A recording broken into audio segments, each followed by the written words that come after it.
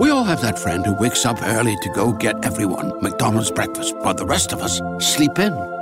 This is your sign to thank them. And if you're that friend, this is us saying thank you. Now get a sausage McMuffin, sausage biscuit, sausage burrito, or hash browns. Choose 2 for $2.50. Enjoy a large iced coffee for just $2. Price and participation may vary. Cannot be combined with any other offer or combo meal. Single item at regular price. Ba-da-ba-ba-ba.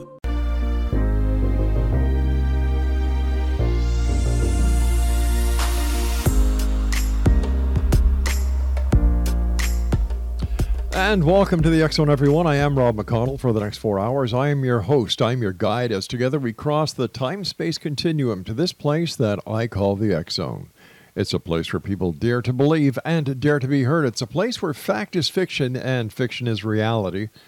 And we come to you Monday through Friday from 10 p.m. Eastern until 2 a.m. Eastern, right here on the X-Zone Broadcast Network, the X-Zone TV channel, and, of course, our broadcast affiliates, including Simul TV, iHeartRadio, Spotify, Talkstar Radio Network, and that's just a few. And, of course, our main broadcast network, XZBN, the X-Zone Broadcast Network. To find out all about the programming we have available for you, 7/24/365, visit www.xzbn.net.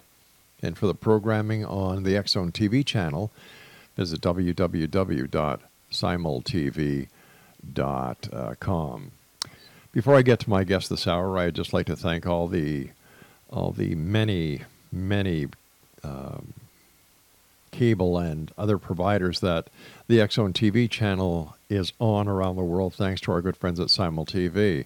And I just have the listing of where we are seen around the world, and I'd like to share that with you. United States, Bangladesh, Europe, France, Japan, Jamaica, United Kingdom, Australia, Africa, and in Africa, Kenya, Nigeria in the U.S., South Africa, Tanzania, Sri Lanka, Pakistan, Turkey, Southeast Asia, including China, Hong Kong, Indonesia, Korea, Malaysia, Philippines, Singapore, Taiwan, Thailand, Vietnam. And then, of course, other countries like Bahrain, KSA, Lebanon, Qatar, the United Arab Emirates, India, South Korea, and throughout Australia. That's just some of the stations, and according to our good friends at Simul TV, thanks to their partners, OONA, Stir MX, Tata, MNC, Global Telecom, the marine industries that carry the X-Zone and Simul TV channels on their cruise ships, Comcast, 500 to 1,500 hotels throughout Europe. The number, and I had to take a second look at this when I got this, and I said, "You guys are kidding." And they said, "No, these are the confirmed numbers." Are you ready for this, X-Zone Nation? 211,436,972 people view the X-Zone TV show through our different affiliates. So thank you so much, each and every one of you, for making this a journey of a lifetime. We started this ship, this quest, this journey over 30 years ago, and that was with one station. And thanks to you, the interest in the paranormal, as well as all the great guests we get on this show, we are where we are today, and the sky is the limit.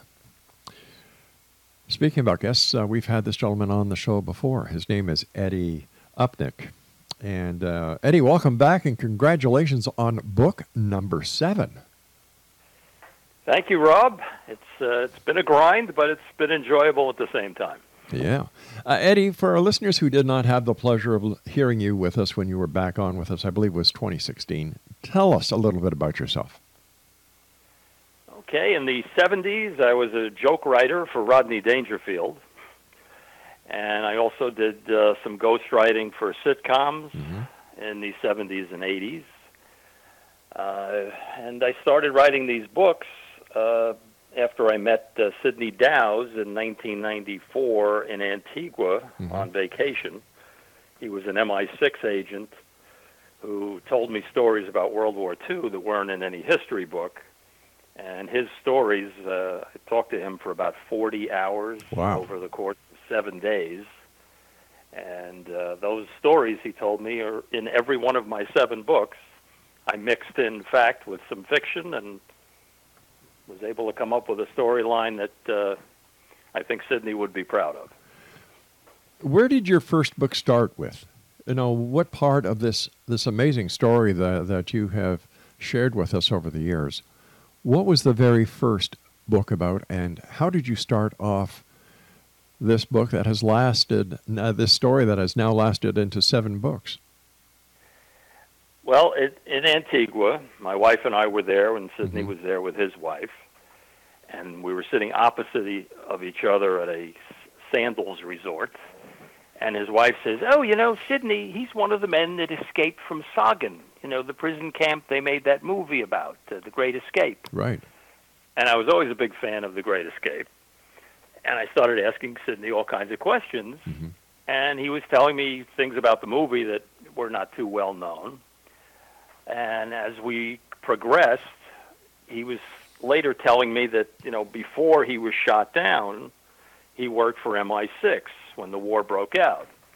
And the reason he was shot down is he was one of the few people who worked for MI6 that actually could fly an airplane.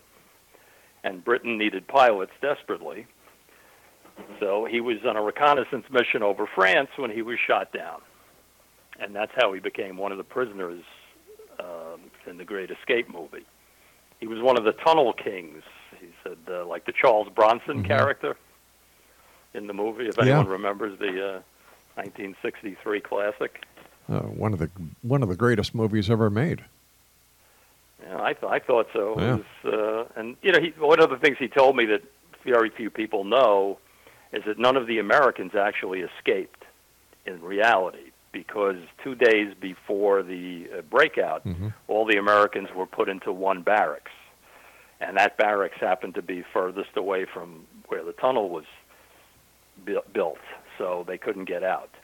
But of course, for Hollywood, you had to have Steve McQueen and James Garner get out and steal an airplane and a motorcycle and, make it a little more exciting. Sure. I remember there being talk. I remember there being talk that Hogan's Hero was actually based on The Great Escape.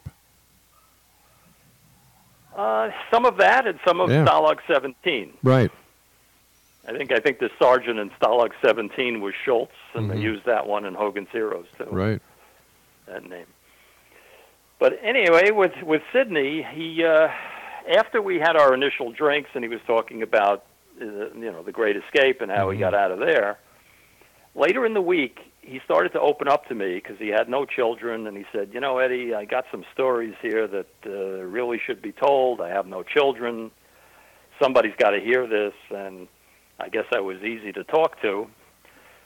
And he started telling me stories about the beginning of the war and something that happened at British Command headquarters that had everybody turning their heads. He said the 2 men came into British Command headquarters in July of 1939, and they were carrying some form of handheld devices. And they said, "We're here to help you defeat the Germans. And we have an advanced technology we'd like to use to improve your radar system." And then he helped break the Enigma codes for them. And these 2 men were there a total of maybe 15 or 20 minutes. And they were pushing buttons and somehow interfacing with the systems that the British had. And as these 2 men were leaving, Stuart Menzies, who was the head of MI6, he said to these guys, "Well, who are you guys?" And he said, "Well, we're here to make sure a certain future doesn't happen." And they said, "Well, aren't you German defectors?" He says, "No, we're not German defectors. We're here to make sure a certain future doesn't happen." And then they just left. And that story gave me goosebumps, and it triggered the whole writing of this series. So, this was the beginning of it. And then Sidney started to tell me stories about, also one other thing I left out, the men who were leaving handed a note to one of the men at the door and said, "Make sure you get these 19 names and kill all of them. They're German spies working at MI6. And sure enough, Stuart Menzies looked up the names, followed them in on the list for 2 weeks, and he realized they were German spies, and they were all shot. So it was a fascinating story, and I believed him. I have no proof other than his telling me these stories. But he went on with me about Churchill and Joseph Kennedy, and stories are just not in any history book. He was talking about Churchill in particular, and he said they broke the Japanese code in late November of 1941. All right, we're going to take our first break here. Please stand by, Eddie. A fascinating story.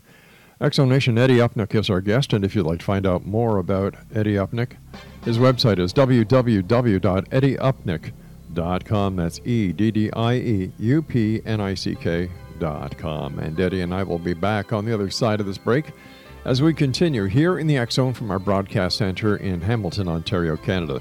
Don't forget the X-Chronicles newspaper for May-June 2019 is available with our compliments at www.xchroniclesnewspaper. At Kroger, we believe it takes the right team to bring you the freshest produce. That's why we partner with farmers who grow only the best. And that level of teamwork means better, fresher options time and time again. Working with farmers is what it takes to be fresh for everyone.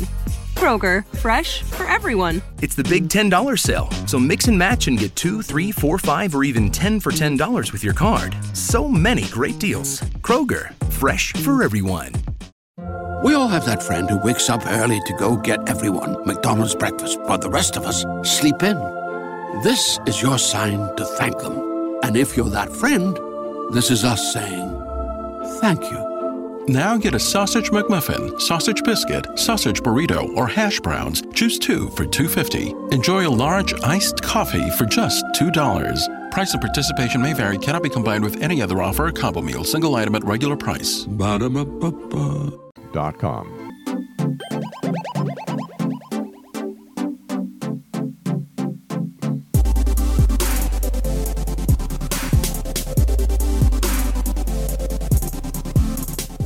X-Zone Eddie Upnick is our guest of this hour. His website, eddieupnick.com.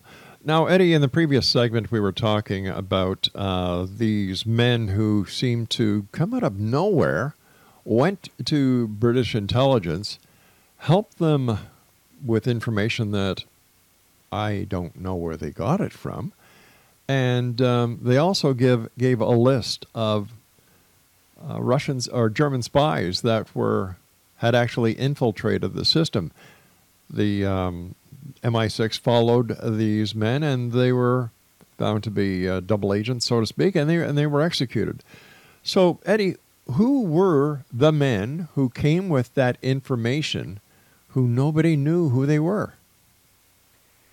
Well, that was a question that Sidney told me they hadn't really understood. I mean, Sidney said, Menzies suspected they might have come, back in time or something like that. Right. But he never really went into it until after the war was over in 1955. Menzies and Sidney were having a drink in a bar in London, and Menzies opened up to Sidney and said, "So those two guys, man, they had to be time travelers. There's nothing else they could have been. But I don't want to say that publicly because they'll all think I'm nuts." And that was kind of the way it went.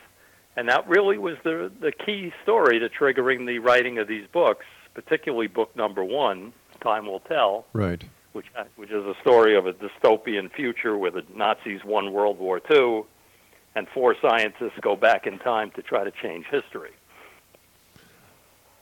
Now, did these time travelers, to the best of your knowledge, based on the conversations that you had with Sidney, did they also supply the other allies with information? Not to my knowledge. It was just that, 1939, July of 39. They were there for a total of 15 or 20 minutes, and that was it. Why did Sidney think that these men, these time travelers, went and helped the British and not any other allies?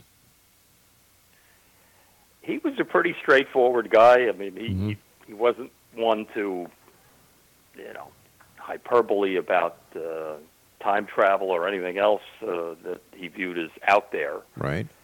he just sort of reported to me, what Menzies thought.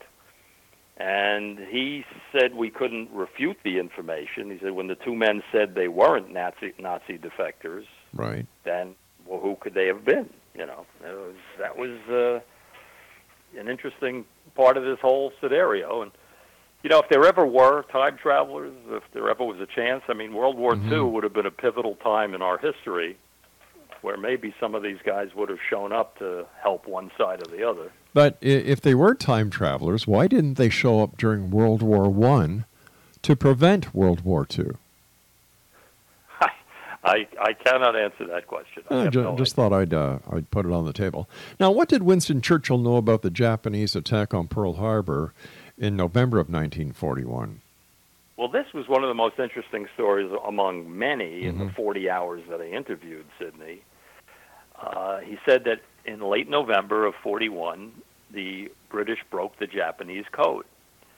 And they saw that on December 7th, they were planning to attack Pearl Harbor.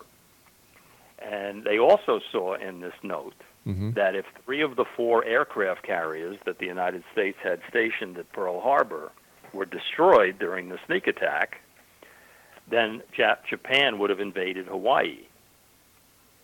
That was the plan. So Churchill was thinking about this for a couple of days, according to Sidney, and came up with a compromise plan where he called Roosevelt, and he just said, listen, get your 4 aircraft carriers out of Pearl Harbor between December 1st and December 14th. And Roosevelt asked him why. He said, don't ask any questions, just do it. And they did it. They sent all 4 aircraft carriers out on maneuvers. So when the Japanese attacked at dawn on December 7th, they sunk a battleship or 2, but none of the aircraft carriers were there. So Japan didn't invade Hawaii. And history, might have changed on that dime as well if the British hadn't broken that code.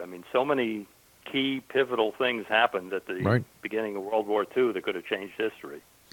Now, I understand there was a connection between Adolf Hitler and Joseph Kennedy. Yep, that was another one of the great stories Sidney told me, that Joseph Kennedy was filmed by the British intelligence. In fact, Sidney was involved in this directly. He was one of the MI-6 agents that followed Joseph Kennedy into Germany in the late 1930s. And they saw Joseph Kennedy signing an agreement with Adolf Hitler. And they wanted to know what was in that agreement. And apparently it was brought back to London, and Joseph Kennedy was the ambassador from the United States, staying in London and the Court of St. James. And Sidney said, okay, how do we handle this? So Churchill said, I'll invite Joseph Kennedy for dinner. And while he's here, you break into the American embassy. They somehow got the code to the safe. And they said, you film the document, put it back in the safe, and bring it to me, and I'll keep him here long enough until you tell me, you've got it. So this is what they did. Joseph Kennedy waited for, when Joseph Kennedy left and was having dinner with Churchill, they broke in to the American embassy and photocopied this, or made a picture of this document. And what the document said when they got back to Churchill was when Germany wins World War II, Joseph Kennedy was going to be his top lieutenant in the United States. So Churchill, Sidney was looking at me, he says, you wouldn't believe what Churchill said. He said, he turned to him and said, there's going to be a curse on this family for this man signing the deal with the devil. And then to think about what happened to the Kennedy children. Yeah, exactly. Wow. That one had me taking a step backwards. Now, speaking about history, Neville Chamberlain was always looked at as the fool. But was he really the fool that history has painted him out to be? Sidney said he wasn't. Sidney said he was trying to buy time for England to build weapons, build more ships, build more bombs. So he played the fool and he played up to Hitler. But he said he really got a bad rap in history. That he wasn't, really as stupid as they made him out to be, that he thought peace in our time with Adolf Hitler was possible. So that's how he put it. One last story about Joseph Kennedy. After they found out about this note, they knew that Joseph Kennedy was being tipped off by the Germans anytime there was a bombing run on England. So the MI-6 watched him closely. So anytime he left England and went north into the hills, they knew the Germans were sending their bombers. But weren't there wasn't England getting bombed every night? At this point, it was not always London that was being bombed. They were going after airfields, right. But they always knew when London was the target. I see. That Joseph Kennedy was leaving town. They sent up their fighter planes, and they used them for counterintelligence. And they, Sidney said, we shot down a whole bunch of bombers thanks to Joseph Kennedy, even though he didn't know it, because, when he left town, they sent the fighter planes up to shoot down the German bombers. Another thing that really interested me was apparently, when was this? German submarine U-505 surrendered without a fight off the coast of Africa.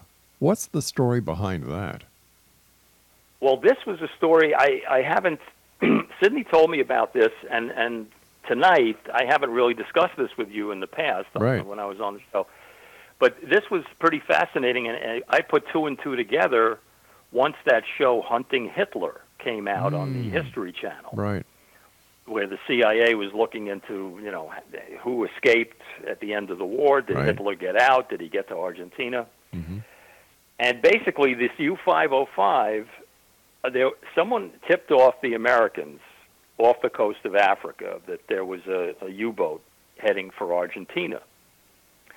And 3 destroyers went to the target coordinates, and this German sub didn't even fire a shot. They just came up and surrendered. It's the only time a ship was surrendered intact, the German submarine U-505. There was one German crewman who was killed by radiation sickness. And when they went in, they found U-271, uranium, which they were taking to Argentina. So apparently this was near the end of the war, so the Germans were planning a Fourth Reich in Argentina, and they were trying to take their nuclear fissile materials over there so they can, start up again in Argentina, because Juan Perón, who was the head of Argentina, was a Hitler sympathizer, and, they were going to build it all up again. Whoa, Craig, that was kind of loud, my friend. You got the point across to us. All right, it's time for our break. And fascinating story. We're going to be speaking more about Sidney Dowse and the information that he was able to share with our guest this hour, Eddie Upnick. If you'd like to find out more about Eddie, his website is www.eddieupnick.com. And Eddie and I will be back on the other side of this break as we continue here in the X Zone from our broadcast center and studios in Hamilton, Ontario, Canada. I'm Rob McConnell. We all have that friend who wakes up early to go get everyone McDonald's breakfast, while the rest of us sleep in. This is your sign to thank them. And if you're that friend, this is us saying thank you. Now get a sausage McMuffin, sausage biscuit, sausage burrito, or hash browns. Choose 2 for $2.50. Enjoy a large iced coffee for just $2. Price and participation may vary. Cannot be combined with any other offer or combo meal. Single item at regular price. Ba-da-ba-ba-ba. Geico asks, how would you love a chance to save some money on insurance? Of course you would. And when it comes to great rates on insurance, Geico can help. Like with insurance for your car, truck, motorcycle, boat, and RV. Even help with homeowners or renters coverage. Plus, add an easy-to-use mobile app, available 24-hour roadside assistance, and more, and Geico is an easy choice. Switch today and see all the ways you could save. It's easy. Simply go to geico.com or contact your local agent today. Don't go away.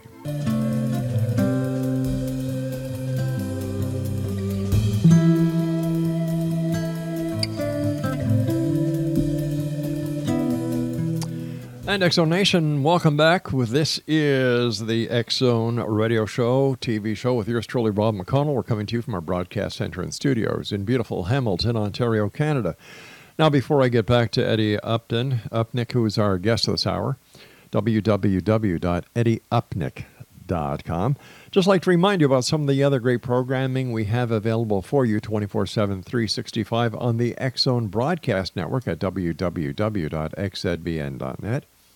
You have Know the Name, Know the Genius in You with our host, Sharon Lynn Wyeth. And then you have Connecting with Coincidence with Dr. Bernie Beitman, M.D. A Different Perspective with Kevin Randall. Paranormal Stakeout with Larry Lawson. Heart to Heart with Dan and Angela Clark. Mission Evolution with Gwilda Wiyaka. Excuse me. And Cal's Corner with Cal Korf. And they're just some of the shows that we have available for you at xzbn.net. Eddie Upton is our Upnick. Why did I call you Eddie Upton? Who's Eddie Upton? There's an Upton who's a baseball player. Well, all right. No offense meant there, my friend. Eddie Upnick is our guest. And once again, his website is www.eddieupnick.com. Besides that, it's Friday. It's been a long week. It's a beautiful day. It is a beautiful day. Mind you, every day is beautiful when you wake up on this side of the grass. So we were talking before the news break about the U-505 and some other events, but it seems that Argentina plays a major role in post-World War II Germany as they saw it as if they were the victors, or was this also their plan if they lost? Well, Sidney was telling me stories that was confirmed, like I said before, about this Hunting Hitler series that was on the History Channel. Yeah. That in the mid-1930s, the Germans were buying all the land that they could on hilltops and very inaccessible places in Argentina. And this was their plan, that if they lost the war, this was where they were going to escape to, because Juan Perón would protect them, and they had pillboxes everywhere. And when Sidney was telling me this, I was just sort of listening to it, not believing it 100%, but when I saw the Hunting Hitler story, I thought, whoa, this adds up to exactly what he was talking about. And he said 250 high-ranking Nazis, possibly including Hitler, escaped to Argentina via seaplanes and submarines leaving out of Norway. And they had tunnels underneath Berlin that led to all these different airfields. And it just sort of, was very interesting to me that this was possible, that he actually got out. And he said that once these 250 Germans got to Argentina, they were left alone by the United States, even though our intelligence services knew they were there. And Truman made a decision. He had his advisors come to him, and they said, listen, we know these 250 Nazis are in Argentina, but we don't want to make it public. If we make it public, then the Russians are going to send 20,000 troops to Argentina. And this was the beginning of the Cold War, and they didn't want the Russians to have a foothold in our hemisphere. So they decided it was better to let 250 aging Nazis live out their lives in Argentina than have 20,000 Russian troops looking for them and then staying in Argentina and creating missile bases or whatever they might be doing after that. So that was more. Well, based on what you were told by Dowse, who may have been told this given the information by Menzies, was Hitler killed in the bunker in Germany, or was he alive and brought to Argentina? Sidney didn't know. He was sort of agnostic about that, but he said it's very possible because Mengele got out, Bormann got out. A lot of the top Nazis were definitely escaped to Argentina. Among many of them were never found. And there was some pictures there was a picture of Hitler. He said that where he looked like he was 55 years old, 60 years old. there was a medicine. He had ulcers, apparently. Adolf Hitler had ulcers, and it was a specific medicine that he took while he was in Berlin. Right. And they found empty bottles of this medicine in the jungles of Argentina. So, they said it's possible that he did get out. Was there anything that Menzies discussed with Dowse that sent chills up Dowse's back? Well, I mean, the 1955 story in the bar that, Menzies thought these two men were time travelers. Yeah. That was the most goosebump story that he'd heard. And certainly when Sidney told me that was my goosebump moment. And it was, just so many of these stories were just not in any history book. And unfortunately, they don't really teach history anymore in colleges. So a lot of this stuff gets lost. How did you authenticate the stories that you were told to by Dowse if they weren't in history books? Well, I don't have any proof of it. I just have his stories and my belief in him telling me these stories, because, like, his wife kept saying to me, he doesn't talk to people about the war. He never talks to anyone. And it's very surprising that after 4 days of your prodding him, he's finally opened up and he's talking about this. And like I said earlier, he said he didn't have any children, and he wanted to get these stories out. He didn't want them to die with him. How were you able to vet the fact that Dowse himself was in fact a member of military intelligence, MI-6? Yes. In fact, there was a video. He was a very wealthy man. His family was wealthy, and he did a video on, I think, the 50th anniversary of the escape from Sagan. Right. The prison camp where everyone who was still alive came to this thing. And, in the video, they were talking about all these other people that worked for MI5 or MI6 along with Sidney. But did they mention Sidney's name? Well, I mean, it was narrated by Sidney. Oh, okay, but all right now. But once again, how do you know for a fact that Sidney was in fact a member of MI6? To narrate a video and not be part of the content, but putting yourself into that scenario would be very easy to do. But was there any way of background checking with military intelligence, the armed services in Great Britain, that he in fact was a member of the military or military intelligence?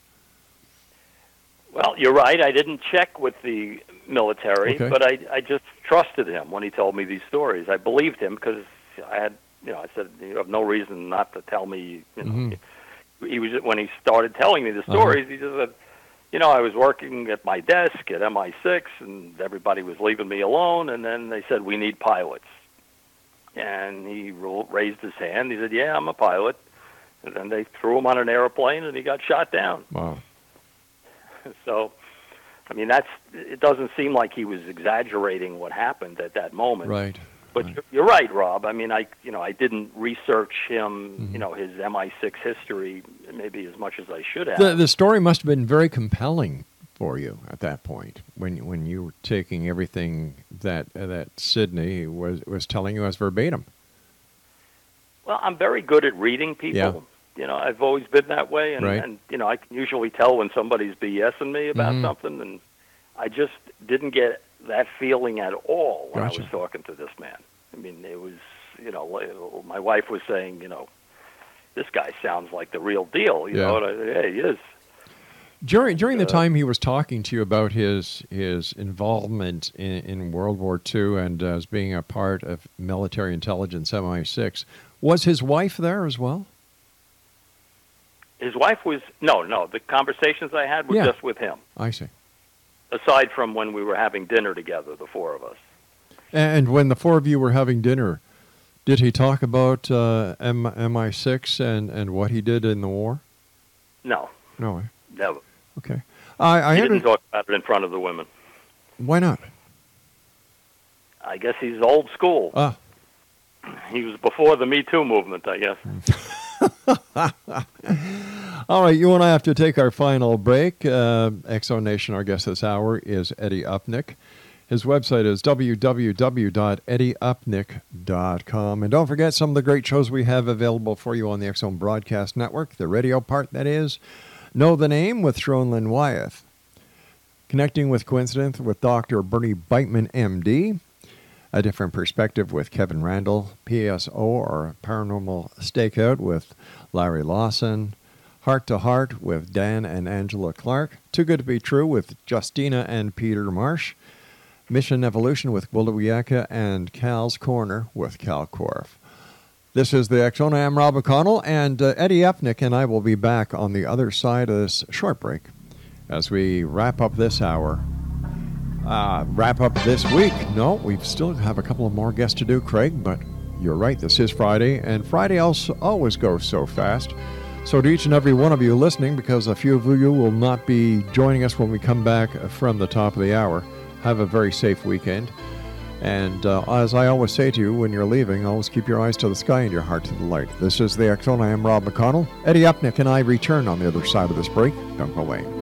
We all have that friend who wakes up early to go get everyone McDonald's breakfast, while the rest of us sleep in.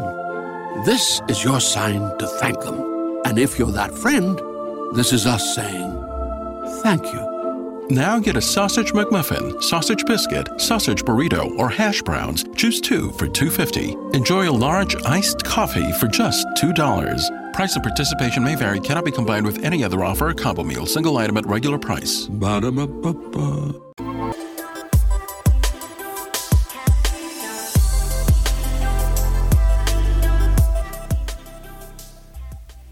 And welcome back, everyone. This is the X Zone. I am Rob McConnell. Eddie Upnick is our guest this hour, www.eddieupnick.com. Eddie, I understand that the Russian consulate contacted you back in 2012.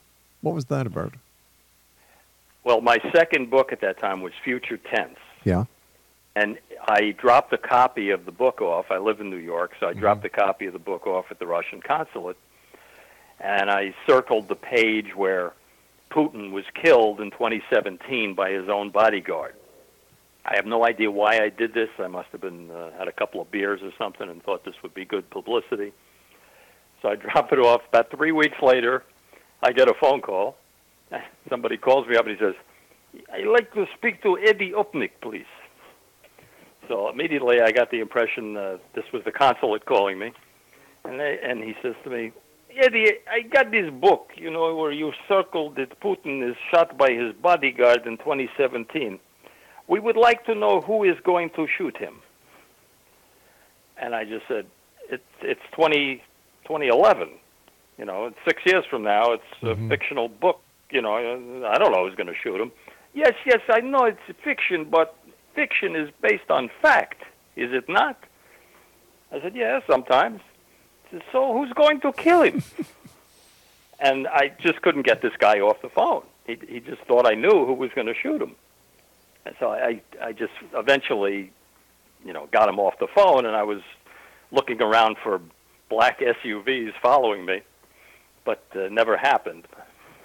I thought that was pretty comical that they thought I knew who was going to shoot Putin 6 years later. Well, that would be the same reply or response that the U.S. Secret Service would follow with protocol if somebody dropped a book off at the American Embassy saying that somebody was going to shoot the president 6 years from now, too. They'd take it very serious.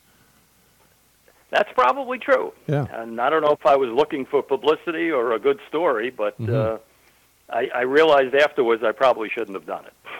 Well, hindsight is 20/20, right? Yeah, I figured I'd give it a shot, and if it got to Putin, maybe I could get an interview with him or something. That would have been worth it. I don't think he goes to the gulags in Russia, so. Which is where I might be yes. if that went through. Especially if they took you to be very serious. Listen, December the 11th, 1941. What is so significant about that date? Well, according to Winston Churchill, that was the key date of World War II. And nobody really quotes that date anymore, because after the Japanese attacked Pearl Harbor 4 days earlier on December 7th, Churchill was expecting the United States to declare war on Germany as well as Japan. But we didn't. We only declared war on Japan. Well, that's because Germany didn't attack Pearl Harbor. Right, but Churchill was hoping the United States would get into both wars, and, because Britain really needed our help at that point. And he was panicking for 4 days. And then on December 11th, Hitler declared war on the United States. Right. And that, put a big smile on Churchill's face, because now the United States could get involved in the European war. Well, the United States was inadvertently involved because the United States was supplying the British Isles and European allies with food and other things in the giant convoys that were crossing the Atlantic. That's true. They were given 20 destroyers in the Lend-Lease were given, but at the same time they wanted a million American troops coming over too. And that couldn't happen until Hitler declared war on the United States on December 11th.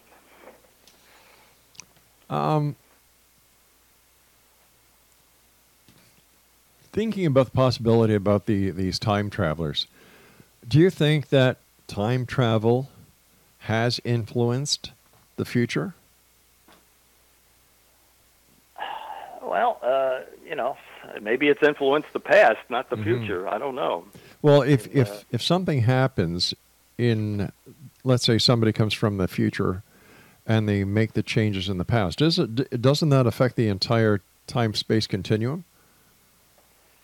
Well, it's interesting you asked that question, because in the 7th book that I just finished, it's basically a story of alternate realities. And the 7 protagonists in the book are asked to go back in time to try to destroy the most deadly ship of all time in space that killed 78 trillion people in 100 different planets. So if they're successful, then even their own histories would be changed. Right. As well as all these other planets that were destroyed that are now not destroyed. So I have thought about that. There's no way to really answer it one way or the other, but you can certainly think about it. Okay, so Rod Sterling certainly did. Let's just give it a little bit of thought here. If somebody from the future comes to the past to change an event of such magnitude as the event that we were just talking about, he wouldn't exist. Or she wouldn't exist. They wouldn't exist. Because this time-space continuum had been altered. So how could they actually come from the future to the past if their future doesn't exist? Well, in my stories, I have a supreme being that is helping. That gives all of them a time chip in their DNA, which allows them to remember both timelines. Prior to meeting Sidney Dowse, were you interested in time travel and in the possibility of the future and the past coexisting at the same time in alternate realities? Well, I did grow up with the Twilight Zone and the Outer Limits and One Step Beyond, and I was definitely a sci-fi kid. Those things entered my mind when I was 10 years old, and they sort of stayed with me. And that went into Star Trek. So. Oh, that was a great TV show. Absolutely. Are there any pictures anywhere of Sidney Dowse? I think online. If someone Googles him, they'll show pictures of Sidney, maybe even from the 50th anniversary. Very good-looking man, gray-haired. He passed away in 2009. Oh, that's too bad. Yeah, well, he asked me not to write about the stories he told me until after he passed away. So I started writing Time Will Tell in 2009. And it was released in 2010, and so Why do you think he didn't want you to write about him until he was dead? He told me he didn't want to answer reporters' questions. Could so that was part of the reason he said, just make sure, you don't write about this until I'm gone, because I don't want to have to sit here and answer questions of reporters. Could it be that he did not want to be asked questions by reporters because they could actually prove or disprove anything he said? Well, that's always a possibility, but like I said before, I trusted him. I didn't think he was making stories up to impress, I didn't see him as an egotist, he just wasn't that way. He was very laid back, and I had to pull this information out of him. It took me 5 days of talking to him before he really opened up about, the good stories of Churchill and time travel and all that. Mm-hmm. So what's next with you? Are you going to be writing a book 8? Well, we'll see how this one goes. As I said, there was someone at HBO that was interested in the series, and right. Of course, he was his demise happened. He was fired, so we'll have to find someone else to pick up on it. But I think this 7-book series would make a great series on Netflix, Amazon, Hulu, the Sci-Fi Channel. I mean, it could run 10 years because it's the story of the time traveler's family covering 150 years of time. All right, Eddie, I want to thank you so much for joining us. And Exo Nation, if you'd like to find out more about Eddie Upnick, visit his website, eddieupnick.com. All right, let's take a look at this. Let's do a little bit of a reality check here. You've got great stories, but they can't be authenticated. You've got somebody telling you stories who claims to have been a member of MI-6, who the author has never vetted. So we don't know if any of this information that we heard about over the last hour is true. Did Churchill really say what he was supposed to say? And the fact that Eddie brought his book to the Russian consulate or the Russian embassy, circling the fact that in 2017, Putin would be assassinated by somebody close. That would raise flags with anybody, the Secret Service. And why would somebody really do that? To me, that seems like a very sensationalistic act. And if this is the action of the author, then that puts, in my opinion, the credibility of anything, especially the credibility of Sidney Dowse or even his very existence.